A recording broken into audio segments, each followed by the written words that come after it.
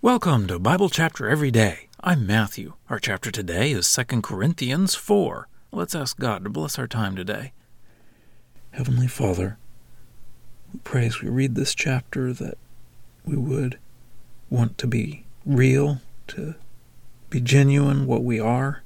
We know what we are is not that great, but that you would be in us, that we would admit who we are and who you are, and let you work and work for you. We pray this through Jesus. Amen. 2 Corinthians 4. Because of this, since we have this ministry, just as we have been shown mercy, we do not lose heart. But we have renounced shameful, hidden things, not behaving with craftiness or adulterating the word of God, but with the open proclamation of the truth, commending ourselves to every person's conscience before God. But if indeed our gospel is veiled, it is veiled among those who are perishing, among whom the God of this age has blinded the minds of the unbelievers, so that they would not see the light of the gospel of the glory of Christ, who is the image of God. For we do not proclaim ourselves, but Christ Jesus as Lord, and ourselves as your slaves for the sake of Jesus. For God, who said, "Light will shine out of darkness," is the one who has shined in our hearts for the enlightenment of the knowledge of the glory of God in the face of Christ. But we have this treasure in earthenware jars, in order that the extraordinary degree of the power may be from God and not from us. We are afflicted in every way, but not crushed, perplexed, but not despairing, persecuted, but not abandoned, struck down, but not destroyed, always carrying around the death of Jesus in our body, in order that the life of Jesus may also be revealed in our body. For we who are alive are continually being handed over to death because of Jesus, in order that the life of Jesus may also be revealed in our mortal flesh. So then, death is at work in us, but life in you. But because we have the same spirit of faith, in accordance with what is written, "I believed, therefore I spoke," we also believe, therefore we also speak, because we know that the one who raised Jesus will also raise us together with Jesus and present us together with you. For all these things are for your sake, in order that the grace that is increasing through the many may cause thanksgiving to abound to the glory of God. Therefore we do not lose heart. But even if our outer person is being destroyed, yet our inner person is being renewed day after day. For our momentary, light affliction is producing in us an eternal weight of glory beyond all measure and proportion, because we are not looking at what is seen, but what is not seen. For what is seen is temporary, but what is not seen is eternal. Well, that's our reading. Let's dig in. In chapter 3, Paul spent some time contrasting the old law and the Spirit. He used the picture of Moses and the veil over his face. Now, Paul gets back to discussing the way he is carrying out his ministry for God.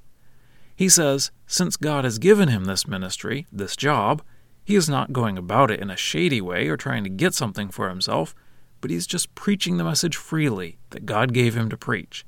He says that to some people it is veiled, but that isn't the fault of the message or of Paul's preaching of it.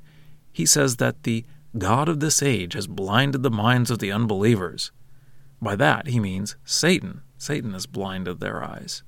Paul says he isn't there to promote himself, but to promote Jesus. He says he is just a slave of Jesus, because God has shined in our hearts. He is still using that metaphor of seeing, and saying that God has got past our blindness. It wasn't our great sight, but God's work. Then he uses the picture of treasure in clay jars. The jars are not expensive, strong, or all that beautiful. But what is inside is incredibly valuable and beautiful. He says that is what he is like. He is nothing, but he is carrying around the immensely valuable good news. He mentions all these troubles that he goes through, but he says they haven't crushed him. Not because of him, but because of Jesus. Why is Paul willing to go through all of this suffering? Verse 14. because we know that the one who raised Jesus will also raise us together with Jesus and present us together with you. He calls the troubles of his life momentary light affliction. Remember, this is the Paul who was beaten on more than one occasion, who had stones thrown at him until they thought he was dead. But in comparison to what is ahead, Paul said this is nothing, verse 18, because we are not looking at what is seen, but what is not seen. For what is seen is temporary, but what is not seen is eternal. And now for a deeper dive. Do we care about what is seen or unseen? It is easy to care about what is seen. We see advertisements for new shiny things all the time. But we don't see God with physical eyes. We see him by faith. But as Paul said, God has made himself known. He has shined in our hearts. But the devil is always trying to blind us to spiritual things and focus on the physical things. How do we keep our focus on God? It takes effort. We have to keep working on it. And most importantly, it takes God's power. We are not strong enough to muscle our way through and defeat Satan. Paul says that he is a clay jar. He is constantly struck down, but not destroyed. Not because Paul was so resilient himself, but because of God working in Paul. So I think the first step is to admit that we are just servants of God and do not have the power in us. We can ask God to give us the strength. God wants to use us. God wants to put his treasure in us, clay jars.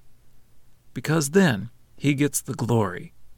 And so, as he raised Jesus, he will raise us. Is that what we want? Scripture quotations are from the Lexham English Bible. Copyright 2012, Logos Bible Software. Lexham is a registered trademark of Logos Bible Software.